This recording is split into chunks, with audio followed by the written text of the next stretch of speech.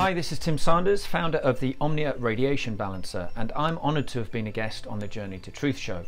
Now, with phone radiation, most people think that because they can't feel anything, nothing is happening. But the reality is that this radiation is causing a lot of stress and damage in your body, and your brain doesn't register that it's happening. The likelihood is that you'll only find out about it when this continuous stress shows up in the body as disease. And this is backed up by well over 10,000 peer-reviewed studies showing that EMF causes serious diseases when they tested it on rats. The Omnia Radiation Balancer removes this stress. It's proven to balance the blood, it brings perfect crystalline structure to water, and our kinesiology muscle tests show that the body goes super strong when you stuck it on your phone. And it works with 5G. You just order enough patches to cover every radiating device in your home and you're done. It lasts forever. But to be clear, let's not get complacent. We must all stop 5G together. So big thanks and big love to Tyler and Aaron. Click on the link below and you can quickly and permanently bring balance back to your body. Thank you.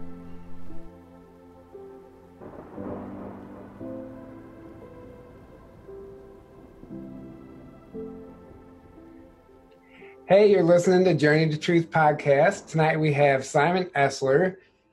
Some of you know him as a full disclosure activist, and he's been in the community or working towards this awakening for years now. In 2017, he started the Q Think Tank, which is up to like 14 or 15,000 people now, members, which is impressive in itself.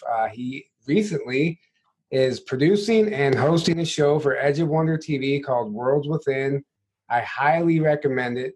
It is fascinating. It's a labor of love, like he says, and you can tell how much work he puts into it. And the approach you take is definitely unique, and it brings a new perspective to things.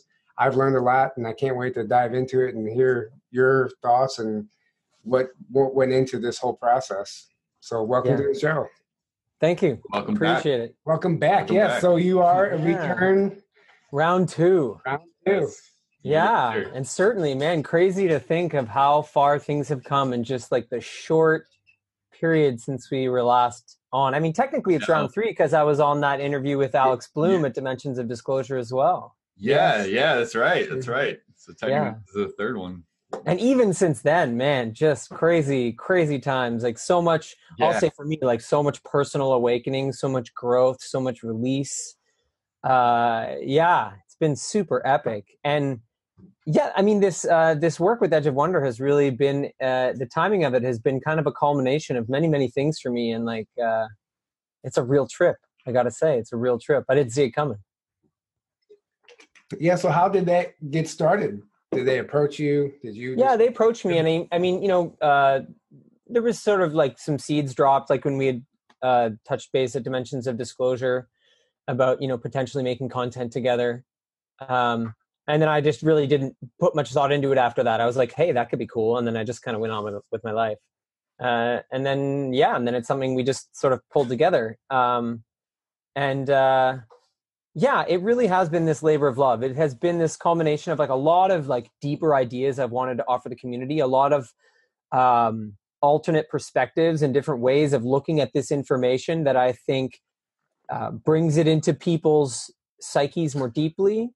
And, for me, I'm really interested in finding ways into this like crazy conspiratorial information that are truly supportive of our personal evolution. Because there is, I was talking to Laura Eisenhower about this the other day, that there's a bit of a trap in getting kind of addicted to this information in a very superficial way of just trying to find the next cool disclosure, the next cool, interesting reveal. And we can get stuck in like an anxious loop of just that. And we were actually talking about that earlier. Yeah. There you go. You know it well, right? It's, you have to work to avoid that. And so what I have been trying to do with this series is find angles into this information that are uplifting and that are expansive and that make sure people don't get stuck in that loop of like the next big disclosure, and allow them to take home that information in a way that they're going to be inspired to work and grow. Because what I'm trying to do is instill like an understanding of principles. There's this It's huge. Yeah. It's really big, right? When you give people like fundamental principles to work with, then they can take them and apply them to everything they look at, everything they're researching, everything they're discovering. So while I'm sort of bundling it in information and new discoveries that I'm personally making in my research, that's what I think is so cool to be able to do, to really like hand people these deeper principles that they can apply to their own process of, researching and awakening. What's amazing about that, just like you doing this project. So when you're diving deep into this research for your episodes, just knowing you're producing an episode, you're producing a series, forces you to go the extra mile, just to go a little deeper down that rabbit hole or whatever that you may not have done otherwise. And it really does bring a new aspect into the way you research things. It's interesting. Totally. Absolutely. It's already modified my whole research process. And also like there's particular spiritual practices that have sort of made themselves available to me in terms of letting information come to me, of sort of trying to stay very relaxed and very open, and just keeping that openness so that the right information comes to me at the right time. Because I really am trying to take this opportunity of being a conduit to such a large group of people, seriously, in that I don't want to be too controlling.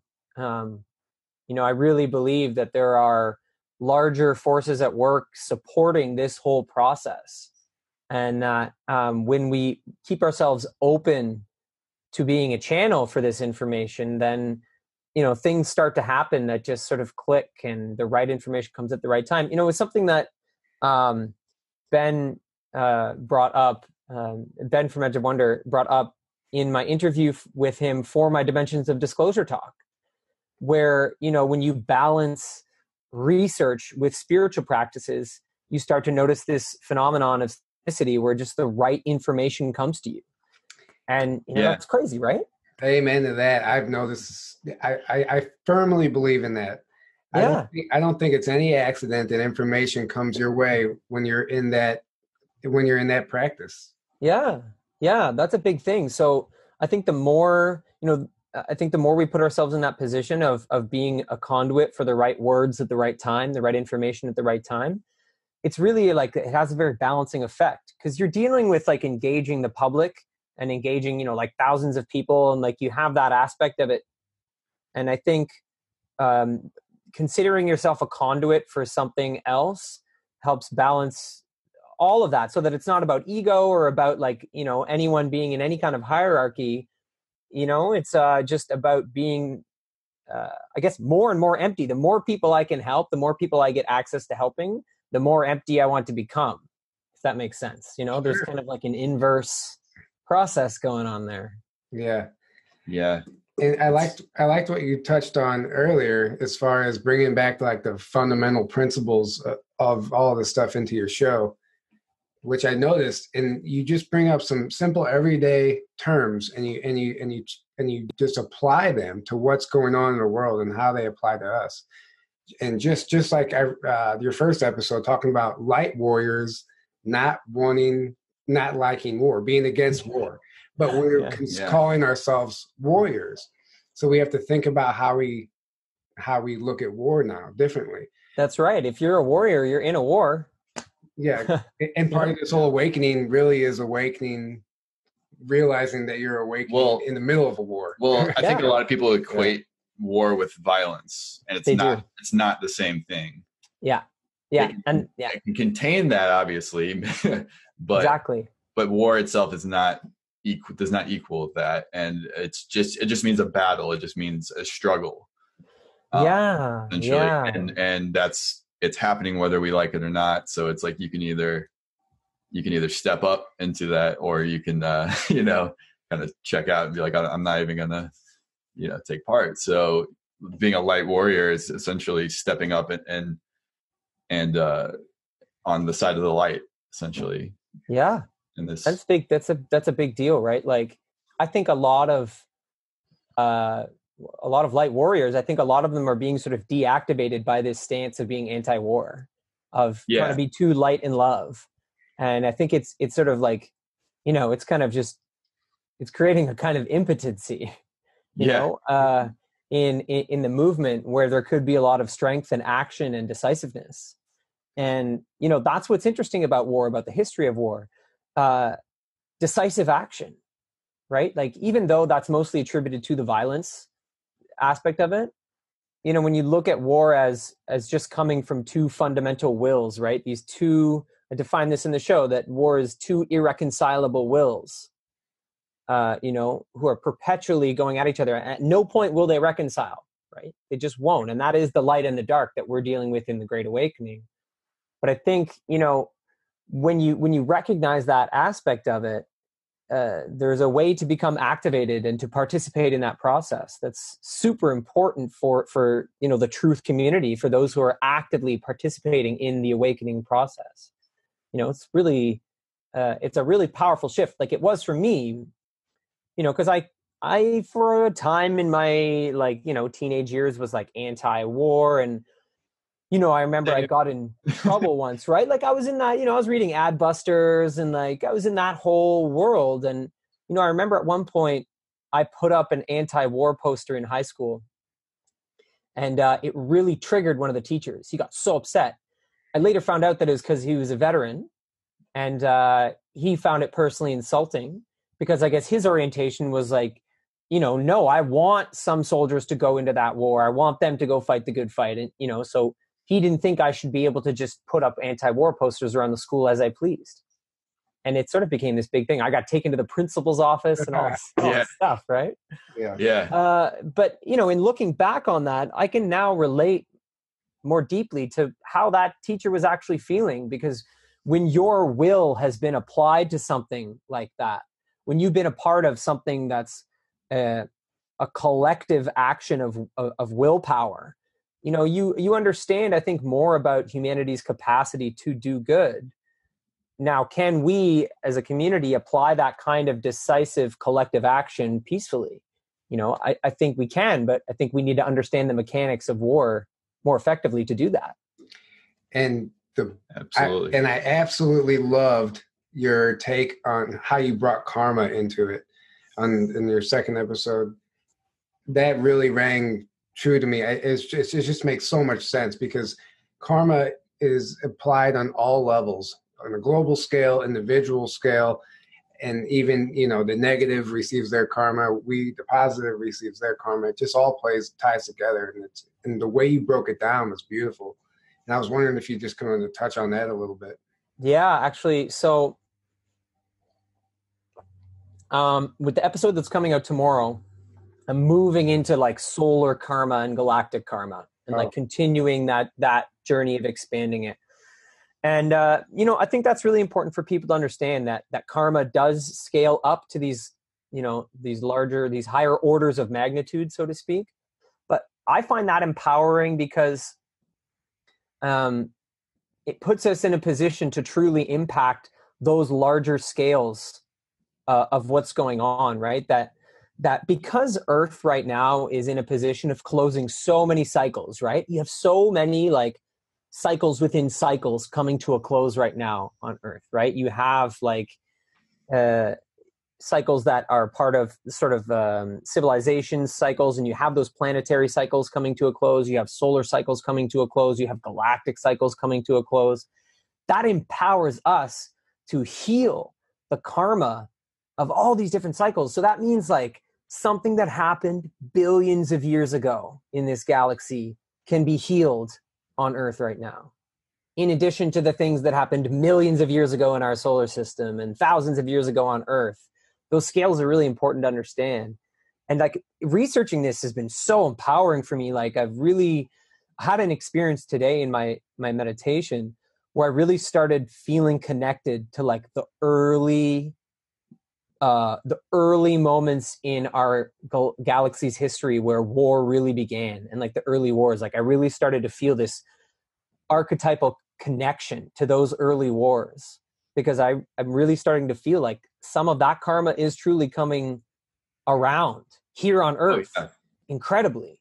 Yeah. You know, so it can be very empowering. But I think, again, like just like the term warrior, we have these terms that get sort of bandied about, and we don't work to find a common definition that is empowering. And that's what I find with karma too, right? That's why I was like, okay, I'm just going to reorganize some definitions around karma, at least for this series, so that people have this like fundamental tool to work with. And, you know, when we get rid of this idea that karma is super linear, that karma is about like this thing you did, then you follow up with that thing in this life and then the next life after it, and like this idea that we're just moving through these linear lives, it's so not true to what's going on, right? On so many levels. Like when you look at even just the fact that we're dealing with like temporal wars and time travel. Okay, so then how is karma dispersed now that you have people battling each other throughout time? Obviously it's no longer linear. So, you know, I think people finding new definitions and new ways into these new age terms and taking hold of them is really important, especially because there's so many new age psyops going on, right? The whole new age movement was socially engineered. And so obviously a lot of these terms are going to be kind of lacking real substance. And it's up to us to sort of take hold of these terms and start to redefine them and then apply those more effective definitions. You know, that's a form of warfare to me. Right? Yeah. Well, absolutely. Yeah. They push the new age movement while at the same time they're attacking our spiritual potential. Yes. They play both sides. Yeah. With everything. Both sides. Always. Yeah. It's 100%. It's just the way it works. And it's hard to tell somebody walking down the street that we're in the middle of a spiritual war who doesn't have anything going on. Yeah. Because if you do, I found myself in those conversations, and the reason people don't understand anything I'm talking about is because they don't even they don't think that we're at war right now, which we truly are. I don't know what I'm trying to say. Yeah, I know what you mean, because that metaphysical level of it can be hard to communicate. Yeah, it can be. Yeah, absolutely. Definitely. Go ahead. Well, to the average person living just 100% in the like fake matrix world, the only like war they would see is like the 3D kind of stuff going on, the political stuff. They were bombing Iran, you know, and then you get caught up in all that drama, but they don't realize that like there's this much greater war going on. That's once you understand that, and once you understand the nature of what's really going on, everything on the surface level, everything that we see out there suddenly makes sense. You can start connecting dots. You start connecting dots so easily, and you immediately like, oh, I know why this is happening. Okay, oh, I know. And then you can also react to it appropriately rather than when you're like asleep, you know, so to speak. You get easily caught up in the politics and the drama and the fear because you're asleep and you think that's kind of like, that's what reality is. It's just all that stuff. But when you wake up to this spiritual war, so to speak, that's going on, you suddenly have that basis for your reality, and you realize and then you're able to, you know, once you've kind of come back to yourself and gone through your dark night of the soul and healed and everything else, you're no longer like reactive to everything that's put out there immediately, and you're like, okay, this is what's happening, and you can kind of like deal with it and process it properly and process it. Yeah. You're like way more of an observer. Yeah. Mm-hmm. Totally. No, you're right. That's a super important step to acknowledge, that when we first awaken, we do need time to go into that darkness and to find that observer, to really cultivate that neutral observer, that silent observer. That's so crucial. That's so crucial to all of this. It really is.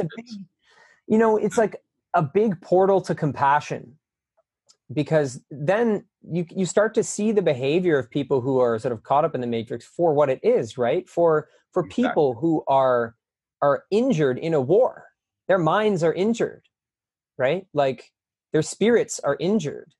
And that to me, that opens my heart. Instead of feeling like I need to just like wake this person up, there's a difference I find, I was thinking about this today, and I'm going to touch on this a bit in an upcoming episode, but I probably won't get to unpack it this much. So I'm kind of excited to talk about it here. Is that there seems to be like a fundamental karma in like the wars in this galaxy that is very much about genetics and spirituality.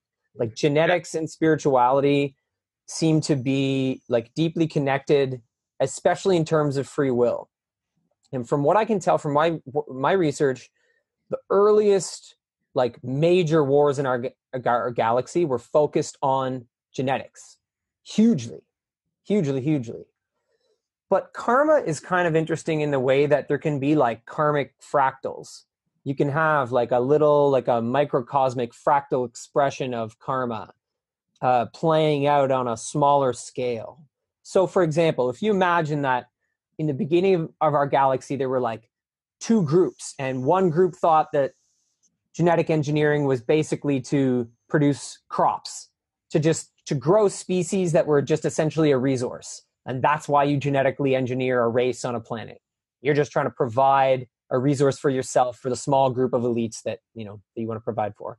And then the other group believes genetic engineering is to create vehicles for like growth and expansion, and you create something so that it teaches you about yourself and about creation. And that's what genetic engineering sort of is for, is to create like better conduits for spirit to come into the physical world. So you have these like two fundamental groups that at the beginning of our galaxy sort of came to terms with those two stances, right? And so you see the philosophy of those two approaches to like spirituality and genetics. And then you arrive on Earth now, billions and billions of years later, and you have something like genetically modified foods. And that all playing out on Earth, right? Where on the one hand, you have this push to like control the genetics of food, to create food that is all like very similar, and that no, you just control the genetics so you can pump out the same food over and over again. It's just a resource. You control it ultimately.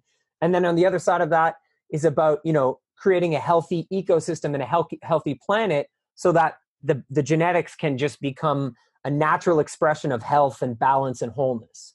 And that's like the same war playing out, even in something small like the debate over GMOs on Earth. You have this interesting karmic sort of fractal, this through line that's coming across all through history. So when I see someone who is like pro-GMO, let's say, I'm really seeing them as caught up in this like ancient war, that they're like, and they're not necessarily like a bad person who's trying to do a bad thing. It's like this karma is so fundamental to like our collective psyche, and it's so fundamental to what we're like healing, that it's very easy to get caught up in. It's very powerful. It runs very deep. So, those are in my research for this series, like those are the kinds of connections that I'm like starting to see, and it's like amassing into this like bigger picture. But again, it's like very empowering. It's very empowering because it starts to shift, like you said, the way you see everything and everyone around you. It really starts to like change your capacity to observe what's going on. And like those like karmic through lines they're just totally tripping me out right now. Yeah. And you were talking about the genetics. So the genetic farmers that we hear about, like that are, controlling all different groups of people on the planet. And it goes the same with the GMOs and the food. Like, and then you talk about, Corey Goods mentioned this before, like, how do you know if this is good or bad? Because the people behind it on each side think that they are doing good. Yeah. So there's also that mind control behind it as well. It's not just, it's like people are being mind controlled to do something that they may not have the understanding of the depth of what's really happening and what they're really pushing. So there's so many factors to think about. It's important for people to realize how far off the path a positively oriented being can be taken. Someone who identifies as being positively oriented, they can get taken extremely far off their path to a point of great harm and still be coming from the stance of being positively oriented. That's a really important thing to remember. And probably the best example I've found of this, and this is something that this community is very familiar with, but is the war between Mars and Maldek. Mm-hmm. And the destruction of that planet, right? So, I've been researching that pretty deeply lately, and the law of one unpacks this pretty succinctly that even though that planet got destroyed, it was destroyed in a war, and it was destroyed by a group that was positively oriented. And in that time, in that era in history, they felt themselves to be fighting a righteous war, right? Exactly. Yeah. They were positively oriented. And so that led to the destruction of an entire planet, right? So, I mean, that's a good warning for those of us who identify as being of service to others, that your desire to be of service can be usurped, it can be undermined to the point of destroying the planet. Like, that's crazy. That's a great point, because you can have that desire to be service to others and to do good, but you can go about that in very wrong ways, and we see that all the time, right? So it's very important not just to have that desire, but to have like the wisdom to go along with it, to understand how to behave and to act, and what is a good idea to do, what's not a good idea, etc. So yeah, it's huge. Yeah. And what you were talking about, the Mars and Melda thing, that you're literally talking about Star Wars, the movie Star Wars playing out. Yeah, it's literally it's just Star Wars. Like join the dark side and together we can rule the galaxy. And they think that they're going to be doing a positive thing. Well, the Empire in Star Wars thinks they're the good guy. And they end up destroying a planet. Like, I know, it's crazy, right? Like, it's the same story, Yeah, the tie between Star Wars and our actual galactic history is pretty wild. It really is. It's pretty crazy. You can really you should make a series on that next.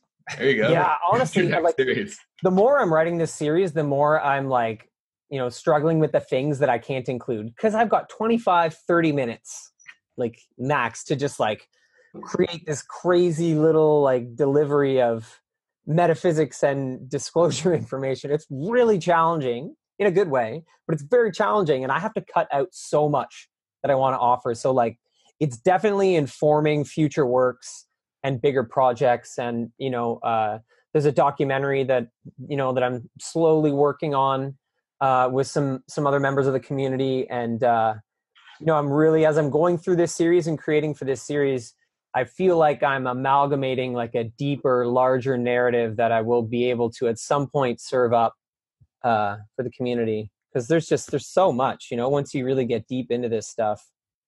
It's really like quite amazing, because it's very personal as well, right? Because like, as you're researching, you're tying this to your own personal awakening. So sharing it becomes a very intimate act. Like when I'm creating these episodes, I'm really sharing like a deep part of my journey. But I feel that infuses it with a takeaway for people that is going to be meaningful, Yeah. And people resonate with that. I mean, we all relate. Same with, I've only done 2 videos on my channel, but you become emotionally invested and you start tying it in with your own personal, testimony, I guess. Yeah. And it really, I know where you're coming from. Definitely. It's very healing.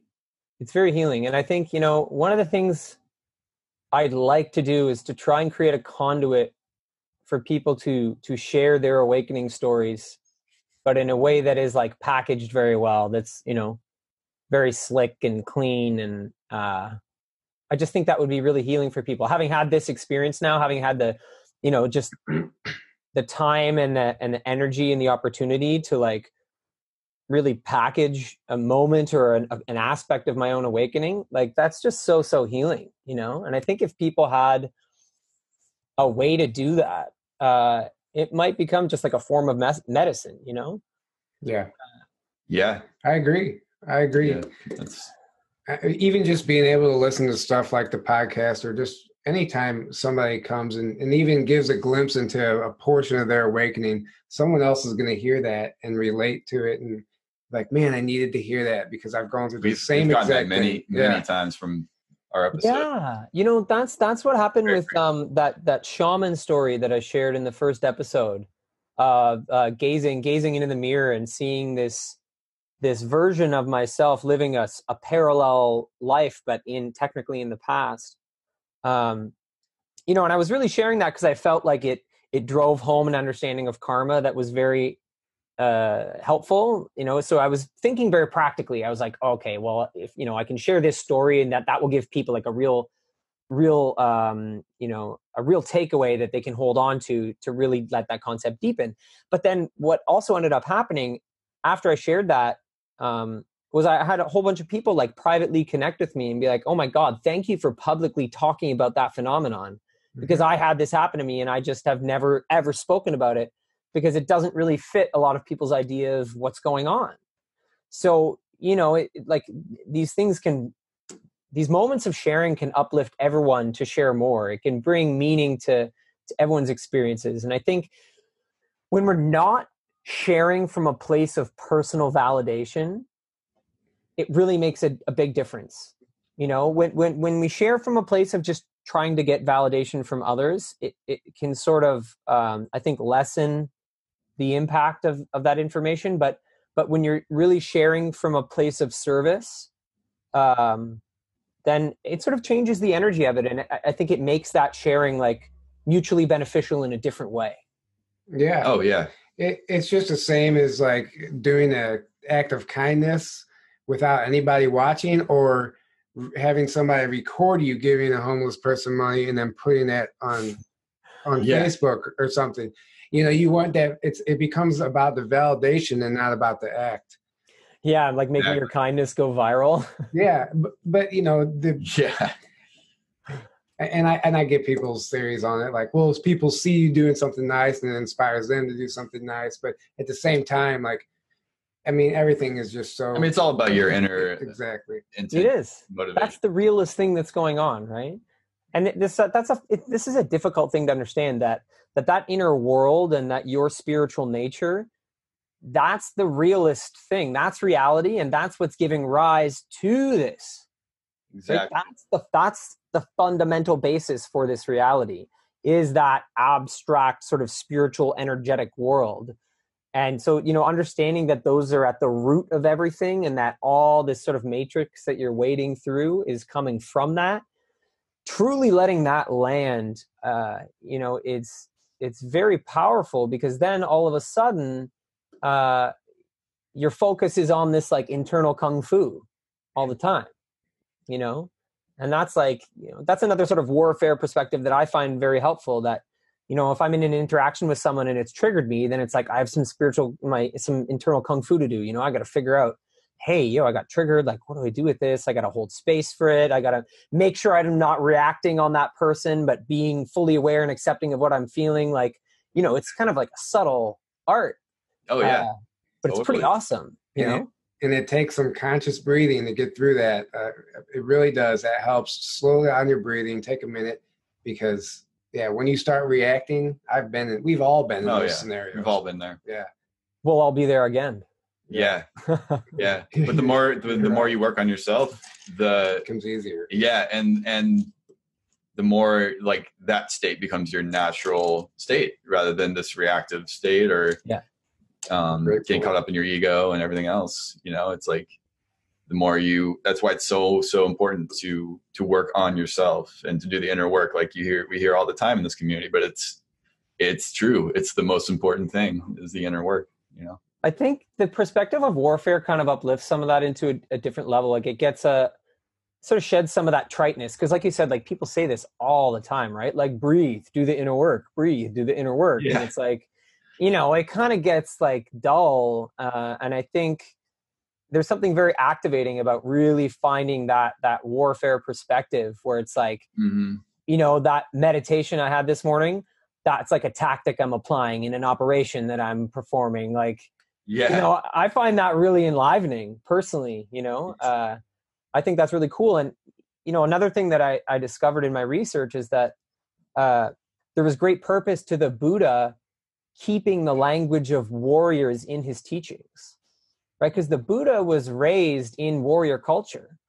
That was a path that was set out for the Buddha, was to become a warrior king.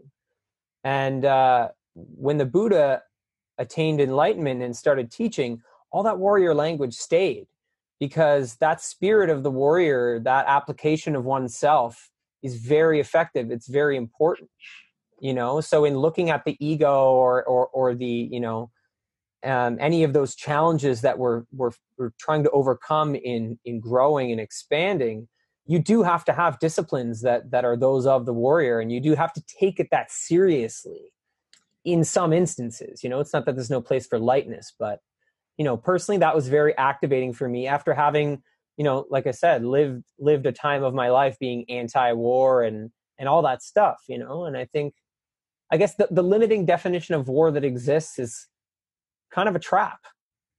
Yeah, it's like, it's almost like you could say, like, becoming aware that you're a part of something much greater than yourself is a good mindset to have. And that's because otherwise, it's like you said, it can become, if you have the mindset of, this is just me, you know, doing my inner work and working on myself, but you don't keep that understanding and mindset alive that, no, I'm a part of this much greater, amazing war, or however you want to look at it, that's going on.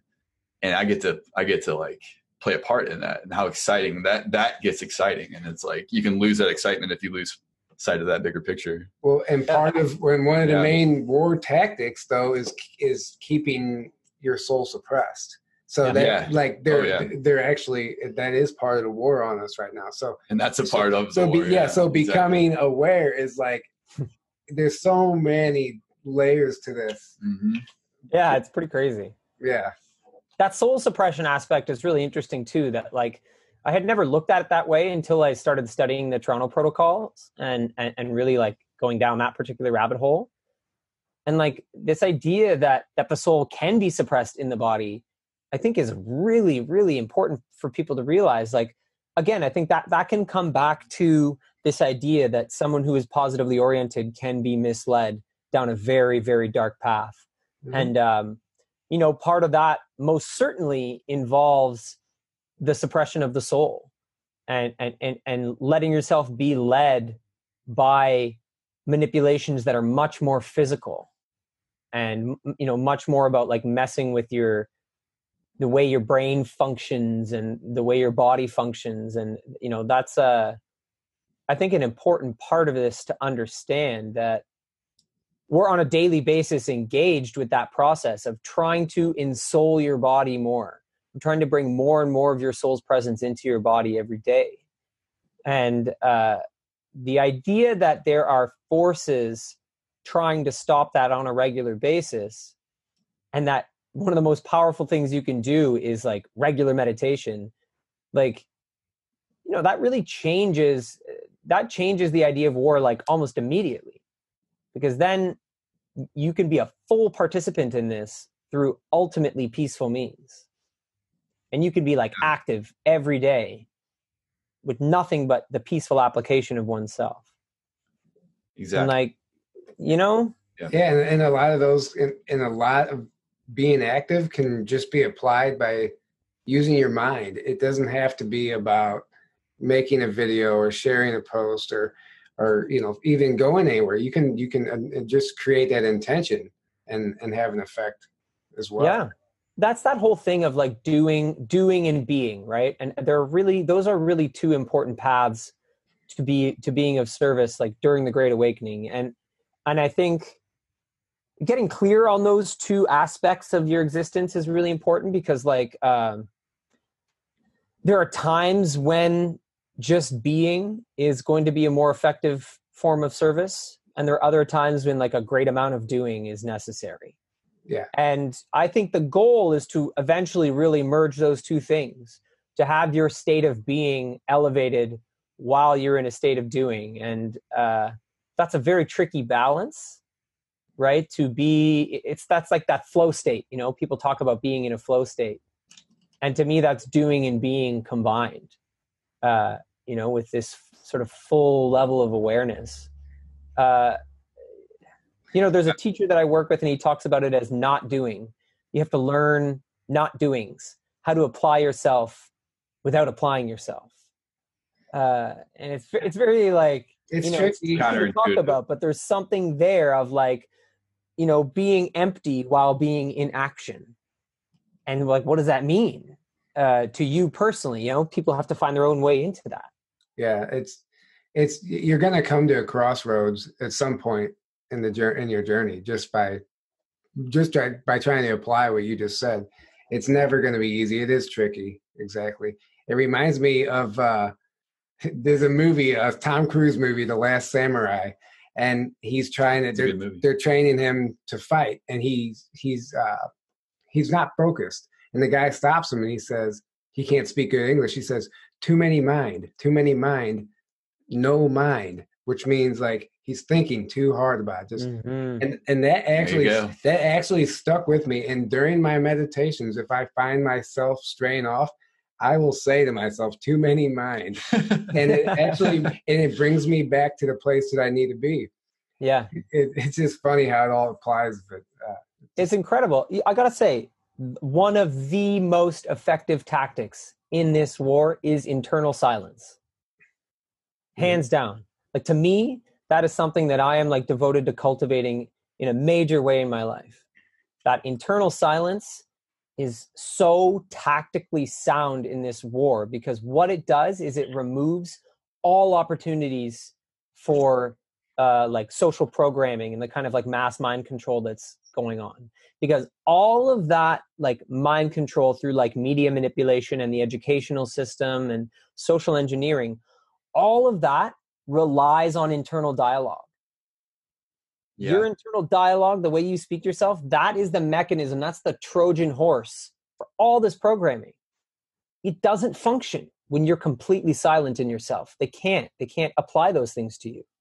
So to me, that's like, the more you can cultivate internal silence and bring that into parts of your life, you're literally protecting yourself from like huge amounts of like programming and attacks and all sorts of things. Like, it's really incredible. It's almost like that's your ego coming through. I would say is all that internal dialogue. You're telling yourself, it's like you're continuing your story of your ego, like, and that's what the media and the matrix plays to, is your ego, right? That's why they're always trying to sell you stuff like, you want to be valuable to people, so you need to have this and do this. You want to, it's all this ego. But when you come, like you said, this internal silence, you're silencing the ego, and you're just sitting with your pure essence of you. And it's like, well, then you can get into like a philosophical debate of like, well, who am I really? Am I the story that I've told myself, like the ego story, or am I just the awareness, the consciousness? And yes, when you start thinking about it, you're like, well, who's the me that's thinking this? That's right. That's thinking these thoughts. Well, that's just the pure consciousness. And that's what each one of us, that's what we really are. When I first woke up to that in like the early stages of my awakening, it really became, I wasn't able to achieve any level of internal silence. Like, it wasn't happening for me. My mind was not going to stop. So it became about like focusing on the space in between the thoughts. And I got, really into transcendental meditation at first, which is the definition of like a simple word sound mantra, right? For me, it was LUM. It was just saying LUM over and over. And at first, the focus is on the word sound and the vibration of that word sound and how it's impacting you and the repetition of it and how it carries you. But over time, it was about stretching out the space between each mantra and observing the space in between, which eventually let me develop a form of mindfulness where I was able to see the space between my thoughts. Mm-hmm. It's like, okay, well, I'm not thinking 100% of the time every single microsecond. Clearly, one thought ends somewhere and another thought begins. And so what? Even if it's like a split second, there's space there. Well, how can I be the thoughts if there's space? Aren't I the space that's harboring the thoughts? And like that was like a big sort of blossoming for me when at a time when I could not achieve any level of internal silence. That was so helpful for me. And so I think, you know, even for people who really struggle with that, I know a lot of people are intimidated by the idea of becoming internally silent, and that's understandable. I think one of the best things we can do initially is learn to slow down the pace of our thinking. And when you learn to think slowly and methodically, then you can start to see space between thoughts. And that just, even just that little bit of silence right there, that's going to expand naturally over time. So like, I like to really encourage that practice for people who aren't able to achieve internal silence, to just practice slow, deliberate thinking, and then eventually use that to look at the space between those slow, deliberate thoughts. And that's like super powerful. And it's so valuable, because that is the number one complaint I hear about people trying to get into meditation who've never done it. They can't slow their mind down. They can't do it. And I get it. I was there. And some days I still struggle, but that's valuable advice for a lot of people. Yeah, it's a big deal. And that's, you know, it's funny, like this is warfare, right? This is like, we got to get as many people, we have to help as many people activate these aspects of themselves. And, you know, when I found that Marine warfighting document that I referred to in the series, I found that it's so helpful to look at things in those like three levels of war, right? That all warfighting is based initially on an overall strategy, a warfighting strategy, which is made up of different operations, and those operations are composed of tactics. And like, once I sort of really got comfortable with that structure, I was like, man, we can apply this to so much of the awakening movement, so much of what we're doing, so much of our lives. You know, it's like, when you look at strategy, right? Like warfighting strategy, well, that level of it is really where community lives, right? Because strategy is so much bigger. It deals with this like larger perspective and these like larger overarching goals, right? So when we look at like, okay, we have this overarching strategy of trying to get this information about the secret space program out. And this is important because it ties to all these different social issues. So it's like, you get this overall strategy, and that's like, okay, then we need to have like operations within that strategy, you know, so then you have like the cosmic secrets coming out. So, you know, that's like one operation. And then you have like, you know, it gets broken down. And then personally, on that smaller level, you develop like personal red pill tactics. You get really familiar with the material. You figure out the psychology of the material, so that when you encounter someone, you can sense, oh, which bit of information is good for this person in this moment, you know, and that becomes that like tactical level. And then all that gets drawn back up to that strategic level. And I think if we as a community can start to organize in those ways, man, like our collective willpower will be so much more effective. You just essentially broke down Q. Right, exactly. Yeah, perfect example. Really, that's exactly what Q is the result of a long, well thought out strategy. That's right. That's warfighting. No, that was one of my major inspirations for this series was, how do we reconcile the like light love trap that's causing so much like, you know, impotency in this community? How do we reconcile that with how effective the Q operation has been? Because Q operation is a war fighting operation. All its effectiveness comes from war fighting, from the wisdom of war, right? That's like 100% what's going on. So you cannot love and light your way into the kind of effectiveness Q has shown, right? Mm-hmm. And it's just like a numbers game. Like the number of people that operation has woken up, startling. You know, there was a Fox News interview like a month or two ago where they actually like sussed out the numbers of the Q following in America. And it's like something like 33 million people. It said 10%. Yeah, which would be about 33 million. Yeah. Right? Like insane. That's crazy, right? Crazy. And that's probably... I believe it. I 100% believe it. Yeah. And that's through war, right? And that's not even including the international following, which we know is also massive. Yeah, it's a conservative number, I think. Yeah, absolutely. I think it's absolutely. Yeah. So, you know, you look at that and it's like, okay, well, clearly warfighting strategies and warfighting has something to give here, because people are waking up in droves. Yeah. Based on this operation. So what can we learn here? You know, and that was an initial inspiration. I'm like, okay, I got to look at war more closely, because damn, they woke a ton of people up. and like not through being violent, you know. Mm-hmm. It's not a violent operation inherently, like pretty crazy.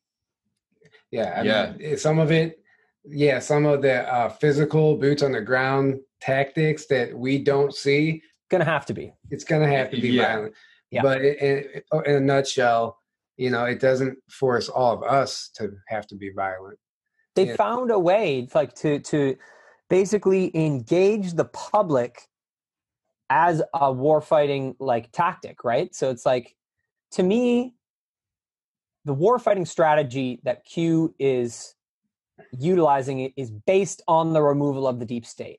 That is the larger strategy at play, right? It's about removing this embedded collective of actors from power, like fully, completely, entirely, and legally. Then, you know, you have that overarching strategy, and then within that strategy, there is an operation that's about informing and activating the public and turning this awakened portion of the public into an asset for that warfighting strategy. So, you know, sometimes people say that like QAnon is like a dissemination operation. And like, I think that's like a limiting way to look at it, because I really think the dissemination aspect and the public engagement aspect, that, you know, that's just one thing about this larger strategy. So, you know, I think it's really interesting to see that, you know, we're part of an operation in this larger strategic effort that the QAnon group is putting forward. And it's like really, really so incredible. Yeah, and it really is. It's so multi-layered too, because it's not just about the Q post. It's about the trip codes that take you to a book, and then that book can take you down a rabbit hole. And it's well thought out. It's very well thought out. And Q, and it's also there's so many layers to it. Like they'll put out disinformation intentionally to throw off the cabal. You know, Q predicts things months, sometimes a year ahead of time that happen, that he'll like put out something, and sometimes people will be like, oh, that didn't happen, Q's fake, or what did that mean? That's, you know, no one knows what it meant. And then a year later, or however long later, something happens and it's exactly what Q said. And then you're like, oh, damn, I knew about what is going on here. Yeah. You know, so a lot of that stuff, like a lot of those tactics like that, they come straight from Sun Tzu's The Art of War. Have you guys read it? I haven't read it, but you read it. Honestly, I know about it. It's short. Like when I finally sat down to read it, I was like, oh my God, this is a short book. Like, you know, I can burn through this in my crazy busy life. I can read this whole book. Yeah. Which is hard to do. You know, reading a full book these days is hard. But my point, that's an aside. My point is that that really woke me up to a lot of understanding in terms of the Q operation overall as well. So, you know, there's things like Sun Tzu says that you need to develop a level of trust with your soldiers. You need to have them trust you to the point that they'll be in a position where they do not know what's going on and you can't tell them what's going on. They have to be in the dark for operational purposes. And regardless of that, they will trust you. Like that's a one of the teachings in The Art of War, you know, or that to an extent, your soldiers have to become a conduit for disinformation to make sure that they mislead the enemy. And that's just like a part of war, right? Because all warfare is based on deception. Yeah, exactly. You know, and so when you start to look at it that way and look at the whole like disinformation is necessary, that it's like not only is it necessary to disinform the deep state, it was necessary to use us as a conduit for disinformation, because that's war fighting. But on the other side of it, they have the future proves past protocol in place, and that's to develop morale and trust and to build that more and more fundamentally over time, so that we can be in the dark about aspects of the operation, but not turn that into an element of distrust. Yeah. And that comes from Sun Tzu, like that's straight from that wisdom, you know? So it's like very interesting that Donald Trump cites that as one of his favorite books. Yeah. Very interesting. I do recall seeing that now, and having that understanding and that background, you'll understand some of his tactics even within his tweets. Yeah. Yep. Which might seem crazy or make zero sense to a majority of the people. but somebody who is on that mindset, on that level, might see it. Well, I think that's when you talk about his book, The Art of the Deal, I think that's part of the inspiration. It was inspired by the art of war, right? He sees business as warfare. He's always seen it that way. Yeah. So, to put someone of that mindset into the office of the president and then into this collaboration with all these military and intelligence people that are like top of their field. I mean, that's just so crazy. It blows my mind constantly. Yeah. I've never feel neutral when I really sit down and like take in what is happening with Q. I'm always just like, holy shit. Yeah. And I always wonder how many of the followers even really truly understand Q. I wonder how many of them are just Trump supporters. Full picture, yeah. And I don't even fully understand Q. I don't think any of us technically really can. No, facets of it. We get facets of it. Yeah. At best. Yeah. But I wondered a percentage there because. But we don't need to. Everyone doesn't need to understand exactly what's happening. And that goes along with your point. It's like. Yeah. If we all understood the operation fully, it would crumble. It wouldn't work. Yeah. Well, it wouldn't work. Yeah, because the deep state would know too. Well, you'd have a bunch of us telegraphing we get excited about it. And, exactly. Oh, this is gonna, and that's why even David Wilcock, I remember, said a while back, he feels really bad because he actually thwarted one of the alliance's operations because he got excited about the information and he put it out there. Right. He was like, "Oh no!" And they literally came and told him after that he messed it up. But you know what? That's the operations fault, right? Don't give your soldiers information they're not supposed to share. And that goes the fact that you have to leave your soldiers in the dark or sometimes even disinform them because that's the nature of war. Or everything happens exactly the way it's supposed to and it was meant to go down like that. Yeah. I mean, you never know. Yeah. It's hard to know. Yeah. Yeah, it's definitely interesting. Yeah, I mean, at some point the Q is going to be asked, right? At some point, it's going to go down. Yeah. At some point, someone is going to ask Trump about QAnon. Well, they did already. I mean, we saw that they said, "Can you tell us who the Q Anonymous is?" And he goes, he said anonymous, not Q. Right? No, they said Q Anonymous. If you listen to Q, I think there's a debate. I think it says Q Anonymous. I didn't actually hear it. I just saw what was posted online. If you listen to it, it says, "Can you tell us who Q Anonymous is?" Oh. And he says, "I don't want to tell you, but I can tell you, or I don't want to say, but I can tell you, you'll be surprised," or something like that. Really? Yeah.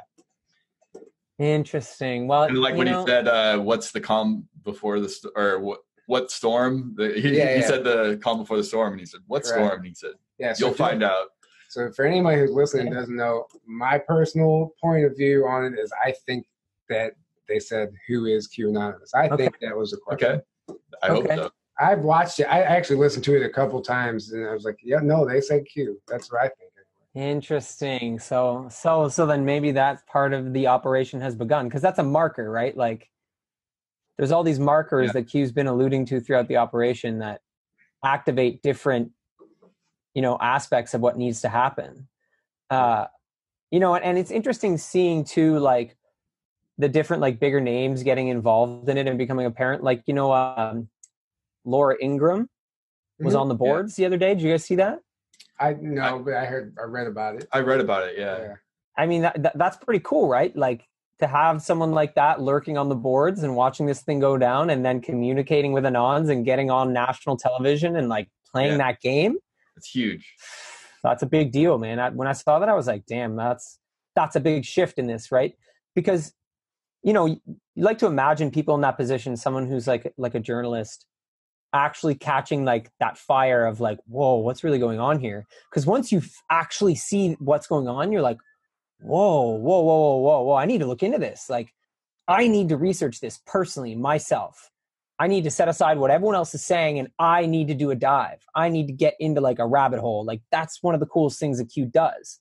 Is it like all the Socratic method, right? All that questioning, it triggers individual people into their own personal research process. Mm-hmm. And that's like a crucial ritual of the awakening, right? Like, At Dimensions of Disclosure 2 years ago, Elizabeth Wilcock called it the YouTube K-hole. Yeah, and, I remember that. Yeah. I always thought that was so funny, but so interesting, because at the time I had been looking at that act as like a ritual of awakening, that like crazy state you get into where it's like it's 3 a.m. and that doesn't matter to you at all, and you have like 50 tabs open in your browser. Yeah. Like, you know, and you're like, you're totally alone. You're just like in this crazy zone. And it's many like, times. Yes. We've all been there, but it's weird that that's a ritual of awakening. Cause like, I have so much interest in like ritual and ceremony and like those things. Right. And it's like, that's so odd and interesting. But what's cool is that Q knows that and literally designed questions to generate personal rabbit holes. I mean, like the kind of psychological research that they must have put into this operation for things like that, you know, where it's like they must have then psychologically profiled the existing truther communities. They must have profiled these communities to think of like ways to activate that process in others, right? I don't know. I think about that often, where I'm just like, how did they grasp the psychology of the existing, like awakened communities or awakening communities, and then use that knowledge to spread that process to the uninitiated? Maybe, you know, maybe there's been a member of Q at every one of the conferences. We just don't know. No, they've been infiltrating. Well, yeah, that would be the alliance, essentially. Yeah. I mean, they have been profiling these communities. We know 100%. There's no way they could have done this without profiling the communities. It's just not possible, right? With their effectiveness. Well, and that's, you know, that's the thing to learn from the most. How do you awaken the uninitiated? Yeah, and some of the literature that they point you to is stuff that, you know, I think Michael Salla, David Wilcock, two different David Wilcock books, right? Yeah, Spherian Alliance has now been recognized through one of the trip codes. Jordan Zather's been Q. Yeah, so I mean, clearly that's happening. Yeah, you know, and that's an interesting thing about Q to talk about as well, is that like they are 100% aware of the fact that anything this operation sheds light on or alludes to will just be like attacked by research. Anything that Q points people's attention towards will just be like consumed by truthers.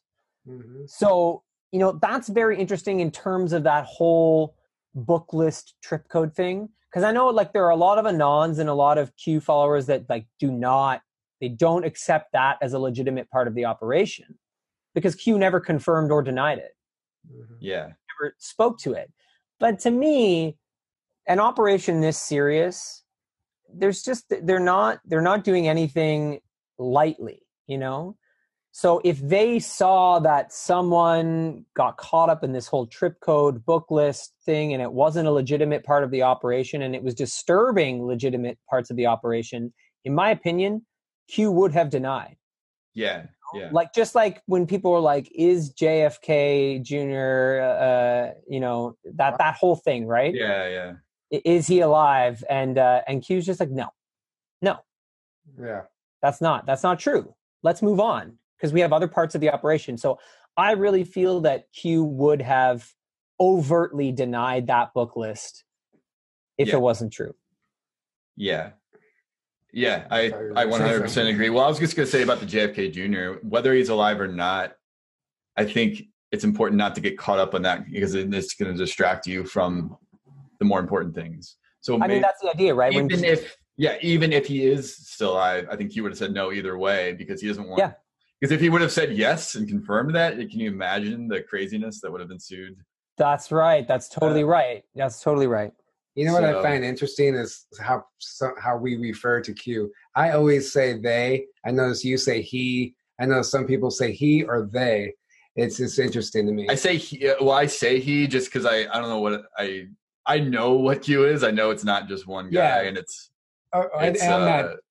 it's less than 10 supposedly. Yeah, but I just find it interesting. Is all I'm saying. Sometimes it does feel like there's a primary individual scripting these drops. Aside from the times when it says Q plus and you're like, well, that's clearly Trump. Yeah. But it does sometimes feel like there is a leader in this group that is in control of the linguistics. Yeah. And that you personally want to relate to whoever that person is. Now, with their understanding of psychology and linguistics, it very well could be rotating people who just know how to use language effectively. Could be. But I'll say that it does sometimes feel like you're connecting with an individual who specifically has taken on the task of inspiring and leading. Yeah. It does. It definitely does. Yeah. Yeah. Right. And you forgot and confusing also. Inspiring, leading, and because you can't tell me you've understood every cue drop. No, it's like I think that's once I realized that element of warfighting, it was like, oh man, my confusion is a tactic in this operation. Yeah. It's important that I have no clue what that means right now because I'm not supposed to know what it means until it's unlocked in 2 years. Yeah, exactly. Which is like, kind of frustrating, but that's the way it works, pretty crazy. It's pretty amazing. And I don't know how much of this is going to turn out to be temporal technology. Yeah. That whole part of it is its own rabbit hole. But I think I like to think that certainly there is that element of it, but I think the amount of planning and control that was put into this makes a lot of this possible without the time travel technology. Maybe not all of it, but I think people would be surprised to find out how much the effectiveness of just the basic plan is allowing some of those aspects to play out. Well, it would have to be. It would have to be because things changed on a daily basis. Like the term "things change in the fog of war." You just because you've seen something happen, that doesn't necessarily mean it might not play out that way. Because we all can affect the outcome of things just by talking about it, or even thinking about it, or knowing about it. So they would have to not solely rely on a technology, let's say.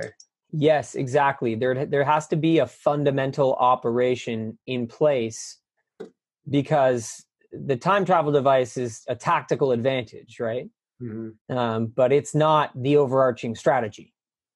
Yeah, exactly. It's beneath that element of it. So yeah, it's pretty crazy. It's crazy, and to me, I think if we can integrate that level of wisdom in terms of war fighting into the community and into our efforts towards full disclosure and that I really think we can exponentially grow our impact. So I feel super interested in being able to provide access to this information from a perspective of war fighting that is tactical. I really think about the cycles of this and how the whole the cabal and the whole reptilian element of this, it's starting to feel deeply familiar. The deeper I get into this, the more I'm like, I have been up against these people before. I'm really starting to feel the whole reptilian thing where it's this is not new. I've engaged these groups before. I wholeheartedly, past lives, absolutely. I wholeheartedly agree with that feeling. Because it's not by accident that I'm taking this information so lightly. Because we're familiar with it. It's not an accident that this information has resonated with all of us so strongly. Whereas a lot of people come across this and they go, "Oh, that's crazy," and whatever. Yeah, and have zero interest in even getting into it. Right? Exactly. Nothing. It does nothing. We're fascinated. But, and some of what I was trying to get at is some of the information that should have shocked any normal person or even shocked me also that doesn't. And I'm like, why? And I've thought about this. I'm like, why am I not shocked by this? And you made a great point. We're familiar with it on some level. We've been through this or we've experienced it. Obviously, that's why we're doing this right now, this very moment, talking about this. That's one of the other sort of warfare perspectives that's interesting is this war across many incarnations.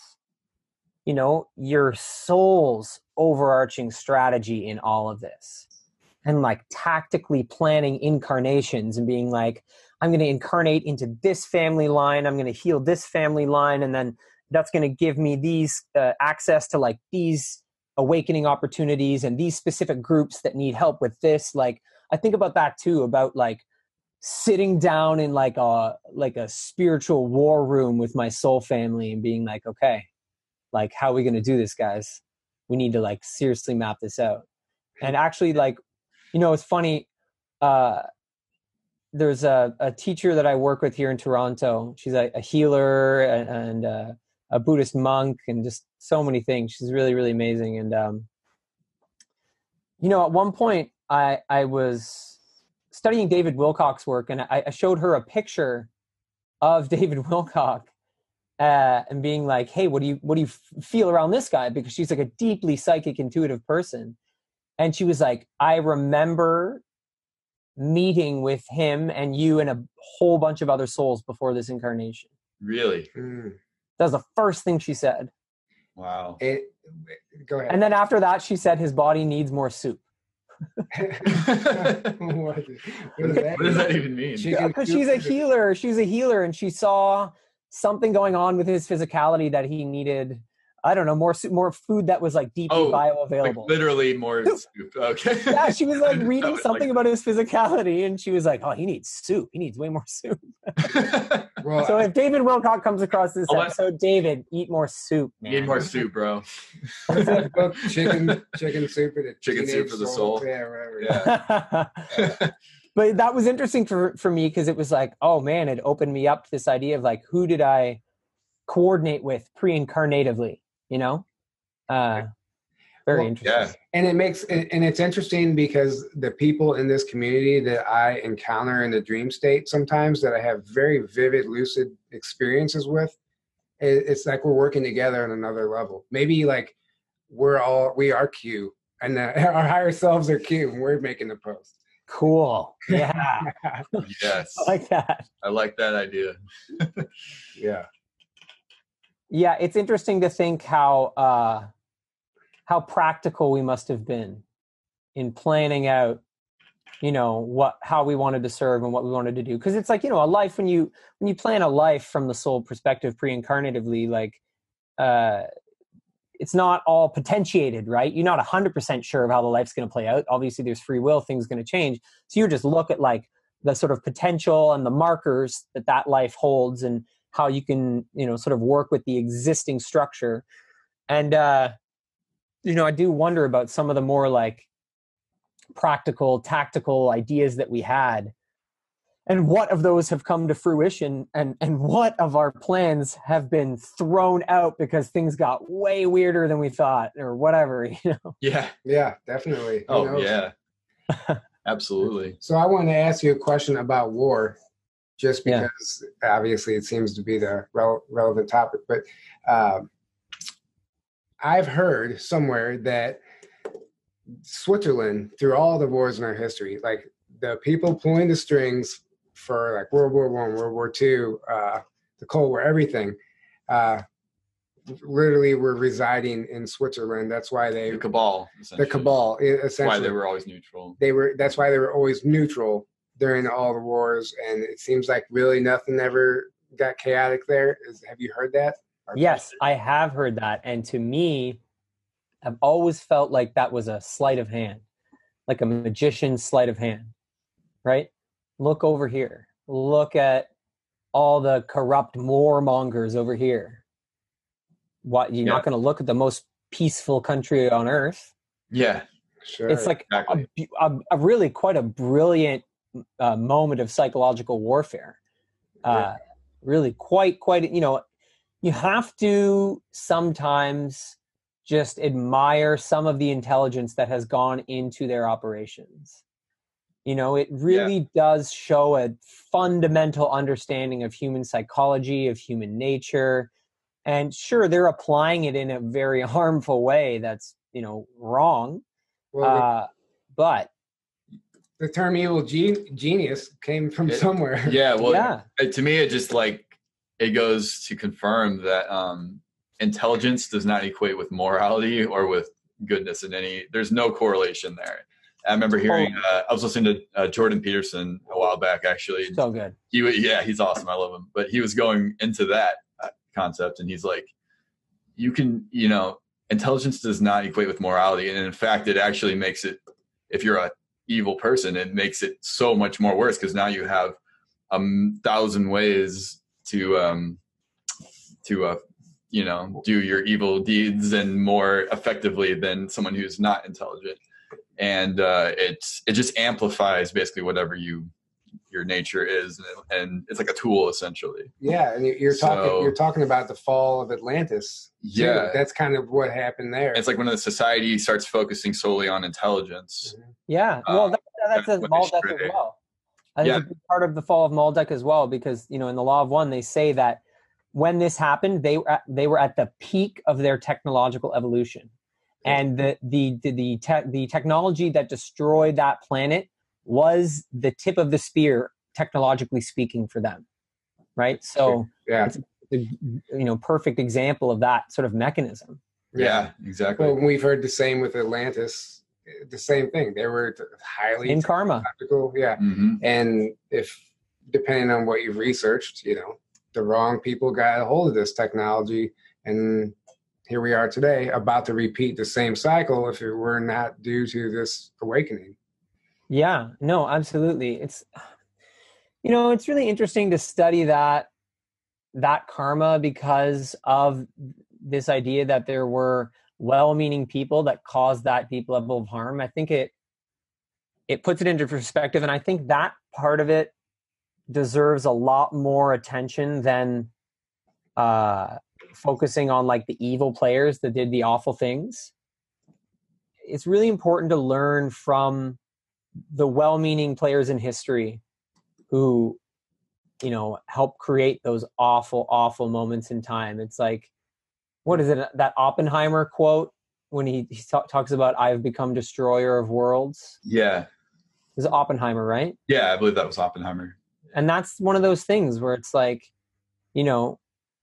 we need a value system to go along with this information and with this awakening process. And I was thinking about this the other day, people like Corey Goode are very, very triggering for a lot of people, like some people just like, obviously, so upset by what he represents. And a lot of the time, I think it's because people feel he represents a belief system. Mm-hmm. And I don't think that's really what's powerful about what's going on. It's that there's a value system in place here. And I think the truther communities could do more work at solidifying this as a value system instead of a belief system, and to make sure that we're not forming a new belief system, because that's not what's needed. This planet doesn't need any more belief systems. No. We need values. We need strong values that create coherent bonds across large groups of people. So what value system are we building, and how can we learn, when we study the deep state and their operations, and when we uncover all these secrets, like what is the value system that we need to reconcile that information and then go and bring it out, and if your value system is based on just sort of aggressively waking up as many people as you can, then maybe it won't be as effective as a value system that is rooted in compassion and patience, So that could be, I think the difference between a belief system and a value system is an important distinction. And I think that could be applied more effectively with like what we're all doing as a community and what's going on, Well said. Well said. Agree 100%. Yes. Unfortunately, we're running out of time, so we're going to have to wrap this up. Thank you so much for coming on. I feel like we can talk forever. I know we can. Yeah, this has been fascinating. Totally.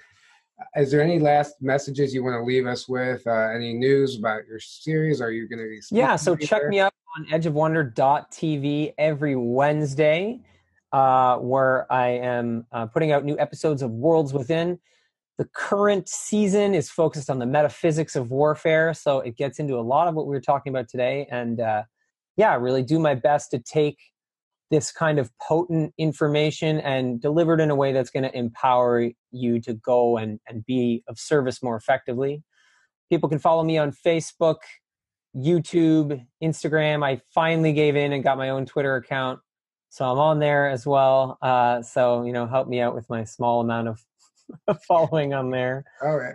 And I'm slowly in the background working on some projects with the greatawakening.ca. We really want to bring some Canadian-based disclosure to the scene in a really effective way. So we're going to be delivering more content in that regard. And so, for anyone who's watching this who's Canadian, reach out. I talked to a couple Canadians today about how exciting it is to start to see more of that going on. Because honestly, Canada is really kind of not doing as well in terms of disclosure as America is. Yeah. So check out thegreatawakening.ca and, reach out if you want to chat, because I love talking to the community. That's the best part about this for me. So I'm happy to connect with anyone who reaches out.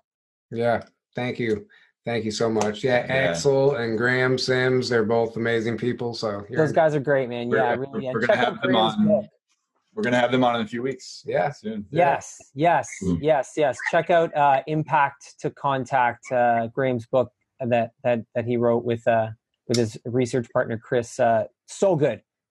Definitely check that out. Yeah, it's about the Canadian UFO crash. Yeah. It's the most well-documented UFO event in history. Really?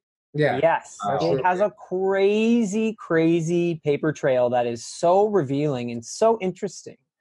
I really highly recommend people check it out. It's a really quite an incredible piece of work. Actually, we had Graham on an earlier episode a while back when we first started, and he touched on a lot of that insight. He gave us a lot of insight, the story behind the book and all that stuff. So if anybody wants to check that out, I don't remember the episode number. I think it was 14 actually. So it was around the time we had you on first, actually. Yeah. Right on. Yeah. Go back if you haven't seen that episode. Go back and watch it. Yeah, watch it all. Yeah, definitely. Well, thanks for coming on, Simon. We'll definitely do this again in the future. And looking forward to your series and everything you have coming out. Everybody, we have t-shirts available now at teespring.com. You get 10% off with the promo code TRUTH before the end of the month. So there's unless I extend it. Yeah. Which very well. Yeah. So there's 6 different designs. We'll see. 6 different designs. We had a lot of fun creating them. So. Oh, and you know what? I will toss you guys a link for this episode where if people follow that link, they can get a 10% discount on an annual subscription of edgeofwonder.tv. Boom. Nice. Perfect. Boom. Perfect. All right. Well, thanks for listening, everybody. Thanks for coming on, Simon. Thanks for sitting next to me, Aaron. Thanks, guys. Yeah, you guys do amazing work. I really appreciate the chance to join up and, be more effective in our war fighting tactics. Yes. Yep. That's what it's about. Yeah. Thank you. All right. Good night, everybody. Thanks so much, man. We'll see you next time. Take care. Bye-bye.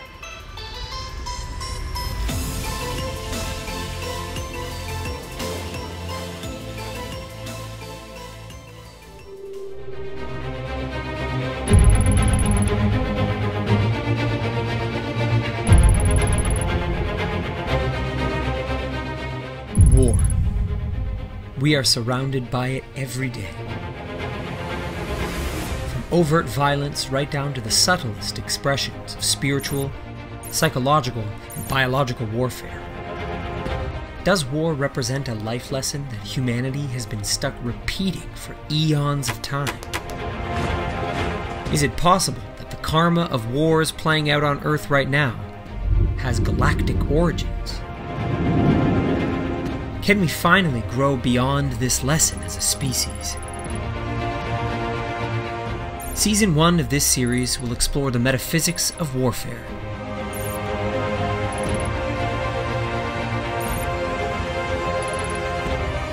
Through the lens of a variety of spiritual teachings, old and new, we'll get to the heart of this ancient mystery.